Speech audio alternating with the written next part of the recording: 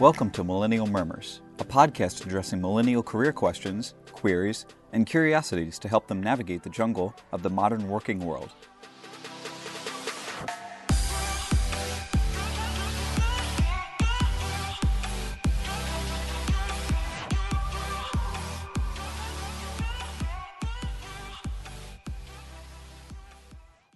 Hello, everybody, and welcome to today's podcast on the topic of millennials in leadership. I'm your host, Nathan Peart, and today my guest is Malik Shipchandler.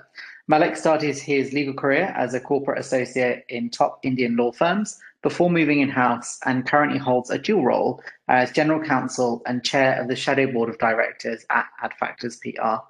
Also, just to note that all views are his own. Malik, welcome. Hi, Nathan. Thank you so much for having me here. I'm quite excited to be doing this.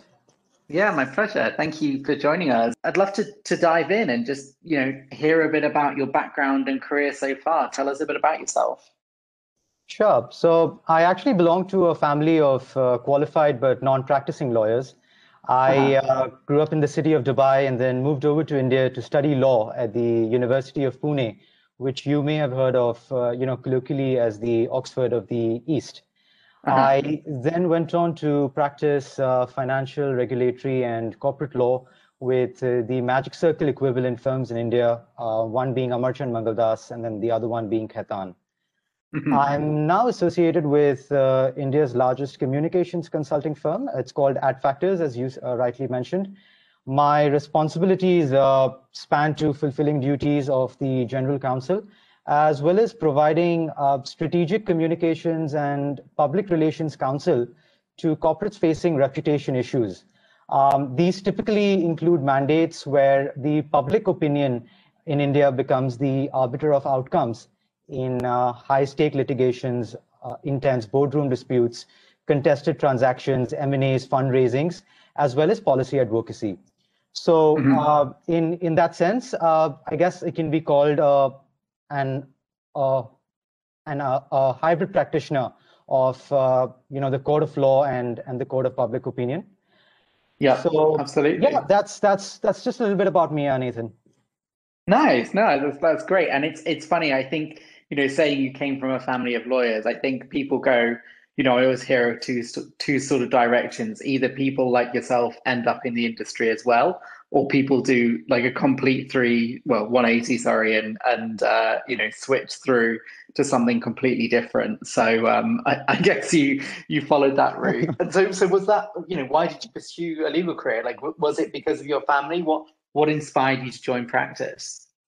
Well, to be honest, law wasn't my first preference. It was actually an afterthought. As a 16-year-old, I had aspirations to become an aerospace engineer, helping the Elon Musks and the Jeff Bezos getting people to space. Cool. So while I did embark on that journey for about a year in high school, the science-related subjects didn't appear to be, my cup of tea. At the time, I was really active in competitive simulations of the model of the United Nations. They're often known as the Model UNs. And, I thought, well, maybe if I can't get people to space, maybe I can at least try influencing people and nations to get people to space. And the idea behind choosing law back then was actually to enter the United Nations. That, of course, was the 16-year-old me.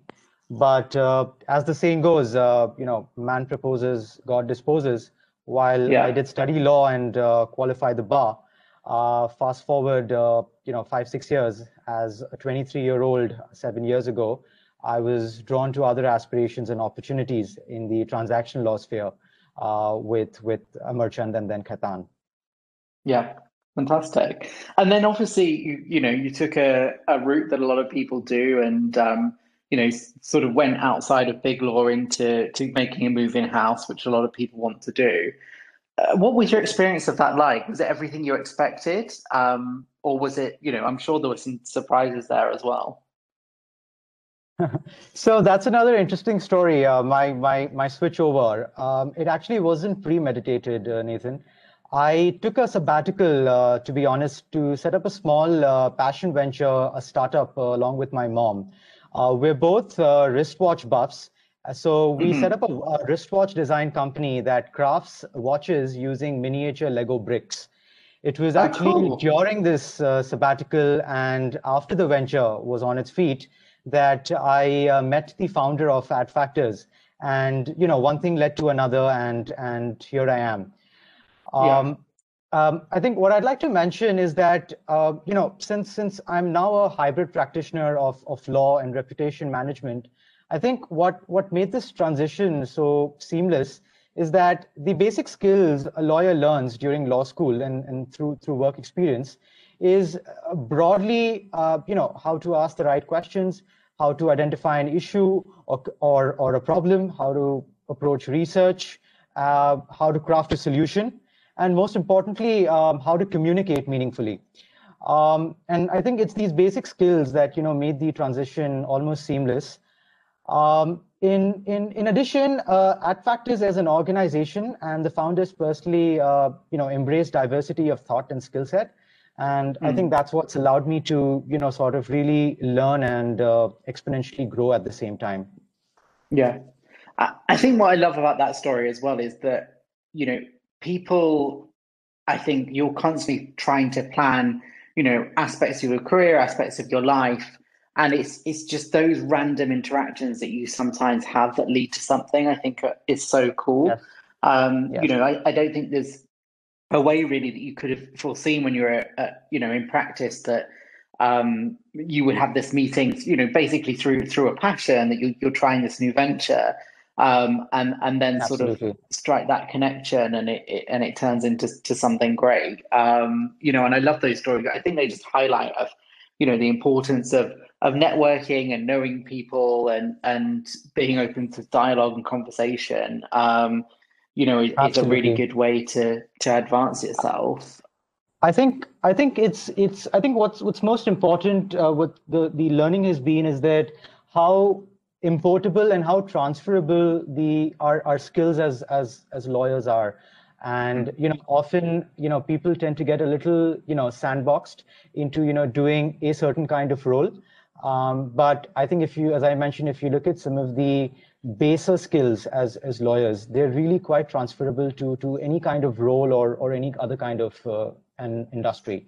So, for example, when I did watch designing for a while, I think that eye for detail or having that little bit of being meticulous, I think it played an extremely important role. Or communicating with factories back in Hong Kong. You have to be absolutely spot on about what you want. And you don't realize, but a lot of your training, then actually comes unconsciously into play at that point. So, Yeah. Absolutely. Yeah, those again, adding to your skill sets, it's not just like finishing education and there you go. It is building on those in ways that aren't always obvious at the time. And I guess just sort of getting through that journey and that experience. And so how's the pandemic been for you at work? I mean, obviously sort of very conscious of the situation in India at the moment as well. And deep thoughts and prayers go to everybody there. But how has it been work-wise for you? So actually, as ironic as it may sound, but the pandemic and the lockdown has actually unlocked a lot of opportunity at a personal and a professional level. The fact that we were able to connect and do this podcast is a testament to that, Nathan. Personally, while the obvious boon of the pandemic and the work from home protocols is that you're able to spend more time with family, particularly in an industry where our hours can get quite long. And for lawyers, it's more like living at work rather than work from home. But jokes apart, I think it's also allowed me to become better at managing both. It's also allowed me to pick up certain other skills through intensive L&D programs in the last year. In a city like Mumbai, where you can spend up to 2 to 3 hours just commuting to and fro work, all that time can now be put to such good use. And most importantly, I think it's generally made us all more resilient, patient, and generous towards those at home and in the office. Professionally, with minimal boundaries on time and geography, coupled with the economic impact of the pandemic, leading to so many corporate actions occurring across the board. At least we've been quite busy, touch wood. In fact, just for perspective, Adfactors actually registered a growth in the last year. Last Wow, but fantastic. not the least, as a millennial, what's been truly exciting is to see how the pace of technological inventions and their adoption by organization across the world, including ours, has kind of just taken pace. Yeah. Uh, yeah, and I think I'll just maybe conclude that response by saying that what remains amiss is that personal touch with clients as well as with teams internally, particularly for those who have joined us during the pandemic. Absolutely. I definitely feel like, especially as a millennial, right? I think we're going through this experience. I mean, obviously everybody is, but this experience of figuring out what this new world will look like in terms of hybrid working and, missing some interaction, enjoying parts of working from home. As you say, I feel like work is always a part of your life at the minute, and it's trying to take a step away and find that balance, but in also in a new way, when there's kind of nothing else to do.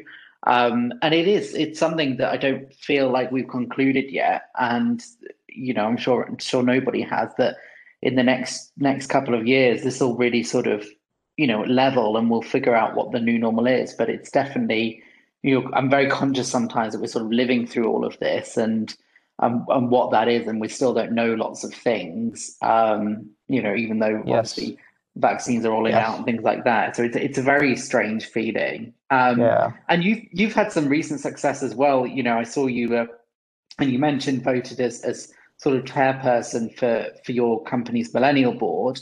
And I think that's really interesting. Especially as millennials grow into leadership roles and start sort of being at the helm more of organizations, and how that'll impact culture. So can you tell us a bit about that? What it is, and what sort of things that you do?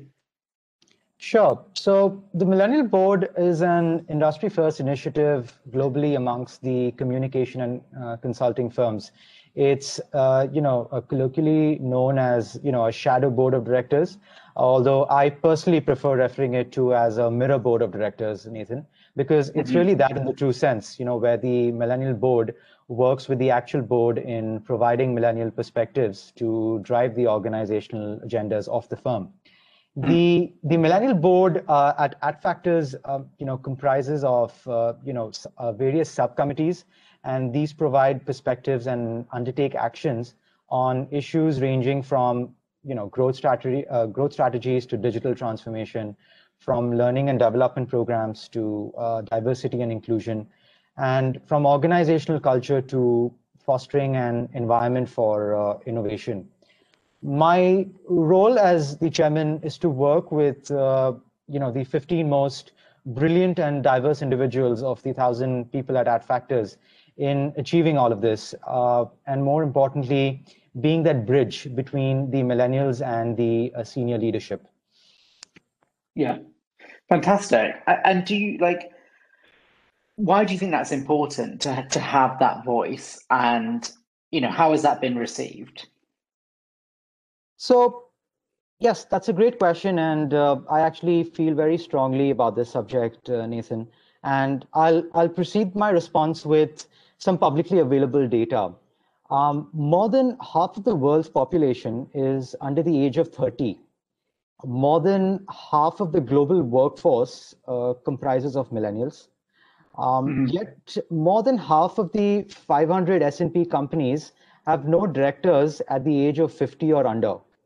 To add to that, 80% of executives believe that their business models are at a risk to be disrupted in the future. Now, a couple of things, that I would like to share that comes out of this data. First, and while there's enough commentary already being made on this, I'd like to emphasize that in this technologically advanced era, where our world is getting closer to, literally a Black Mirror episode, I think millennials are uniquely positioned to understand and ensure adoption of technologies in corporates to ensure not only their growth, but also their survival. Second, because millennials comprise half the workforce, and actually at Adfactors, it's about 80 to 85% of our employee strength of 1,000 people. Millennials are in a unique position to understand what the aspirations and challenges of the workforce are. Third, because millennials comprise more than half of the world's population and global workforce, what that implies is that a majority of consumers, that is, buyers of goods or services, are also millennials. And from a corporate's perspective, who better to understand that mindset, that those preferences, those challenges, those priorities, other than a millennial, him or herself. Fourth is that what the data also shows is that the average leadership of across organizations has also generally reduced, over the course of the last 2 decades. And most of the companies of the future, the startups, the unicorns, the SPAC listed companies, all are run by millennial founders and CXOs. Having that millennial voice at a higher level in your organization helps the management in better relating to such younger and disruptive companies, particularly when such companies are your clients or stakeholders. And lastly, Nathan, if you notice, stakeholder expectations, investor expectations are now moving towards, principles of what they call as ESG, basically companies that uphold certain value systems and principles. And that's, I think, going to result in a tectonic shift in not only the way businesses raise money from investors, but also conduct their businesses in general. And millennials as a cohort are largely aligned with these ESG principles because they're always looking for a cause or a value system to actually work for, rather than just the role designation or the money. So I think for all of these reasons, I think it's important to have I think a voice at the high level in organizations. And I think I did precede this with a caveat that I feel quite strongly about this, and hence the elaborate response. No, I agree. I mean, I think so many things stood out there for me, and especially those statistics at the start. I think the companies in the world is changing, and I think there are certain sectors, as you say, that are technologically advanced and sort of push forward cultural change and things like that. And if your consumers, are becoming sort of a different generation, then you have to adapt to that. And I think it's a two-way street as well. I think that for sort of upper generations, it gives them an opportunity to tap into that mindset and hear, perhaps some radical views on certain things.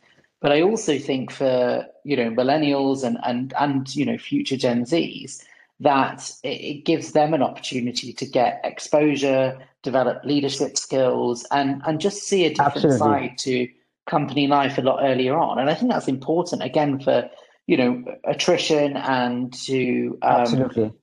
plan and think about. That's a good point, actually. It's actually a way of even for corporates to go about their succession planning, because if I mean, I don't have exact data, but I remember reading that most CEOs of companies are usually people who've been with the organization for an extremely long period of time. Lateral recruitments at the CEO level are generally very, very rare. So, having millennial boards, one, it's a way to identify what we call as hypos or high potential candidates. And two, as you mentioned, grooming them for future leadership roles. So yes, that's a very valid point, Nathan. Yeah, and I just love that intersection of thought and experiences of how they clash. And I think that's, I guess sort of use a bit of an analogy earlier when you were talking about, space and things like that. It's when two things collide and something interesting comes out of it. There's an explosion. I think that's really there's a lot in there. And so, if you think about companies that aren't doing this, I mean, what do you think? Having had that experience of your own millennial board, that companies are missing. I guess some of it is sort of what changes do you think have been made, but what are these companies missing that they're not adopting this kind of model? So I think it's largely a summation of what we were previously discussing, Nathan. The risk is that the companies may not, adopt technologies as fast as they should be in this VUCA world, resulting in, either becoming redundant or at the least becoming, inefficient. Two is, as I mentioned, perhaps not understanding the aspirations or priorities of their own workforce, because as organizations get larger, it's always helpful to have that bridge between the senior leadership and your larger workforce. We of course discussed that. I think there may also be a risk of losing, or rather having lesser relatability to some of the newer businesses that are emerging, and which are now being run by millennial founders or CXO themselves. And lastly, and sorry, at the cost of repetition, but because ESG is getting so much of traction, particularly with the investor community, I think because millennials, always seem to stand for, some sort of a cause or a value system, I think it will nudge companies towards, adopting certain ESG principles, and that will actually help them, with their fundraising, aligning investor expectations, and why just investor expectations? It can also be your vendors and other partners as the entire world moves towards, ESG compliance. Yeah, absolutely. No, I agree. And from what you've seen so far in your career, I mean, how do you think millennials are shaping the legal industry? We've spoken a lot about tech and everything like that, but I always feel the legal industry is somewhat behind others, or I guess a bit more risk averse. So have you seen anything, particularly in your new role, that you think is important to highlight? So again, well, it relates more to technological adoption, even when it comes to the legal industry, specifically, Nathan. And personally, at Factors, we've been now driving an agenda for automating our entire contract management software, bringing in artificial intelligence and machine learning to the way we negotiate contracts, the way we derive insights from our contracts, from our past contracts, in negotiating future contracts. But even at a broader level, you will now see a lot of firms, in India as well as abroad. I know, for example, Allen and Overy has this program where I think they realize the importance of technology, and they've been setting up these incubators where they actually bring on board, certain young or startup companies to actually see what kind of technology can be, rolled into the way they actually conduct their business.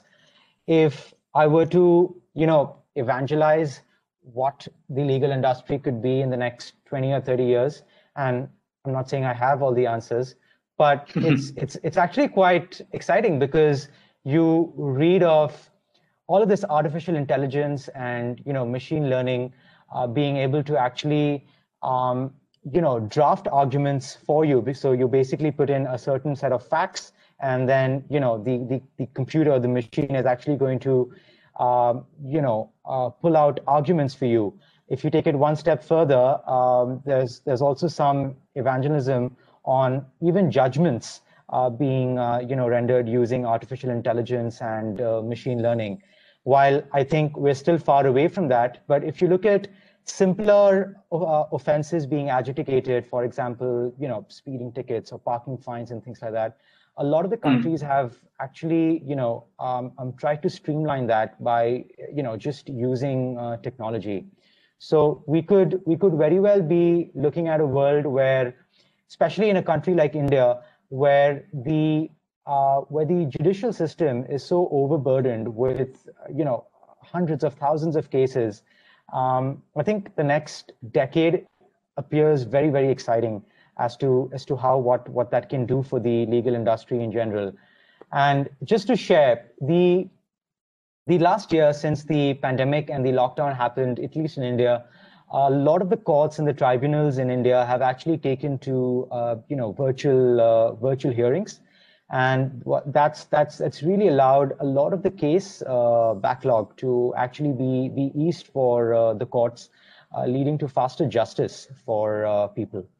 So as I said, I don't have all of the answers, but sometimes you can just keep evangelizing, and I think I could perhaps have enough to write a script of a Black Mirror episode someday. So, well, it was interesting you saying that. I'd never really sort of thought about it in that way of, things like speeding fines and parking fines and whatever, using technology, using AI to process those things. And it actually brought me back to a couple of weeks ago, where we accidentally drove in a bus area in the city and got a fine for that, which was all done by cameras, by technology. And, right. Even though it's annoying, it's interesting to sort of think about it in that way of like, okay, that's a sort of civil infringement that is being processed and done, all by technology. I mean, it's literally just pictures, and then you go online and do the fine, and that's it. So yeah, I think that's a really interesting point to see how, that basically can grow from there. How do you do that? And then you think about data and privacy and everything like that. Absolutely. Excellent. Well, look, I mean, here's the space for you now to ask me a couple of questions based on, what we've discussed today. So fire away. So I know as part of your role, Nathan, at MLA, I'm sure you interview, a lot of people, including millennials. And during those conversations, I'm just curious to know what are the aspirations of a millennial when they're now looking for a particular role, particularly within the legal industry? Oh, that's an interesting question. I think it's still really varied. I think what we have seen more and more are people aligning their lifestyle with work over work being their lifestyle. I think if you look at previous generations, I think there's huge amounts of disparity with the ways of working compared to, say, baby boomers. But right. If you look at maybe Gen X, where there can be some similarities, I think that generation, work is still a big sort of pillar of life, and you kind of fit everything around work. Whereas I think for millennials, a lot of the driver is saying, well, this is what I want to change. It's, this is my job, this is my role. And how can I align that with that? And that's in so many different ways. I mean, I think even if I look at myself, I've always wanted to be able to like travel and work in places, and I've managed to do that in my career. I've been very lucky. Much as the same way people maybe want to start a family and live out of the city, or maybe some people obviously are financially driven, which is again a common sort of driver between generations. But I think there's a lot of focus on, I have this goal because of X, Y, Z, and work is, I'm going to bring my work to align with that, over this is what the role is and I have to change my life to do that. I just think the more disaster we see, the more experiences we have, that people take that view where life is short and want to be happy. I think people are more driven in that way. And I think we just touched upon this a little bit while we were discussing earlier, but we were talking about how it may have been difficult for to onboard people during the pandemic time, in an extremely virtual mode, and particularly for law firms or in-house legal teams. Personalism becomes a very important factor, particularly when it comes to integrating one with their teams, taking on L&D programs, training, etc. What is your experience been really working with the law firms and the in-house legal teams, and the way they have actually onboarded and made sure that their new recruits have been properly integrated into the teams? Has that been a challenge, or is that something that's been overcome because of the work from home protocols? Yeah, it's again a really really great question. I think it's such an example of pandemic. I mean, I think that firstly, I'd say I think law firms generally have done a really great job of addressing these issues and doing their best and being creative. I know there have been tons of people involved in at all sorts of firms doing different things, and there's been a lot of hard work put in. And I think if you think back to the start of the global pandemic, I think everybody expected hiring to just be completely frozen for a year. And after a few Right. months, it really switched, and all transactional practices basically became hugely busy, throughout the world. And I think that's where this remote onboarding experience really came into play. I don't think it's easy. I think it's very Yeah, hard to build culture and build engagement and feel part of something in a fully remote environment. I think it takes a lot of structure and a lot of planning, which obviously takes time from individuals within organizations to implement that. And that's not only just setting up calls with the new partners, but also looking at those right. skills gaps, looking at training. How do you keep that delivery? How do you sort of show the person you've hired that what they've got into is good and positive and everything they were expecting? I think we've seen a lot of movement as well between geographies. That's been an interesting Right. trend over the past year of people either returning, to their home countries or cities, or wanting to be in a different city for whatever reason. And again, that's where all of that onboarding and remote working experience has really played in. I think that people are very used to it, but I think we're also getting to a point now where people do crave some human interaction, and when it's Absolutely. getting safer to do so, I think that's where the time investment will be. In my mind, and I was actually writing something about this the other day, that I think that office time will be very much focused on sort of in-person meetings, client meetings, whatever, to really facilitate human interaction over sort of substantive work. And I think the work from home bit will be when you get all of your admin done. So I think the way you structure your to-do list, the way you work will be different. Because I've even started going to the office a little bit more, and it's very much a social day. Yes, It's still work focused, but it's building that rapport with new team members. It's addressing training issues, looking at absolutely. processes we need to improve that you can't always do over the phone or over a Zoom. And I think Absolutely. that's again, when we talking about earlier how we're going through an experience now, we're still not finished with that experience, and I still think there'll be change coming. Yeah.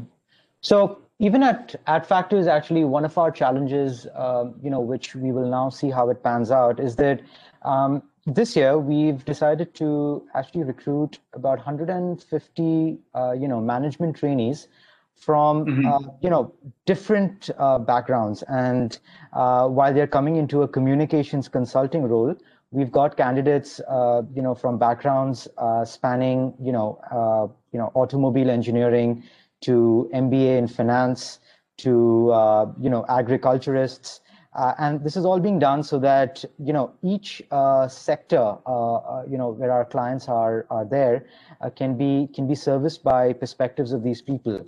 But I think you rightly mentioned that the challenge is going to be to see as to how well we can train and integrate all of these people, particularly where they come from such a diverse background, into the culture and the value system of the company. So yeah, I mean, let's see how that pans out. Hopefully, with India now, I think stepping up their game on getting everybody vaccinated. We're only praying that we can resume going back to office at least once a week, like you guys, hopefully in the next 2 to 3 months. Absolutely. Brilliant. Well, look, Malek, thank you so much for joining me today. I really appreciate your time. It was a great conversation, and you had some really It really was, interesting Nathan. points. And thank you for having me. And I look Great. forward to keeping in touch. Absolutely. Thank you, everybody, for listening. Have a great day and stay well. Thank you for listening to Millennial Murmurs. Join us next time as we help you take steps to better navigate your legal career.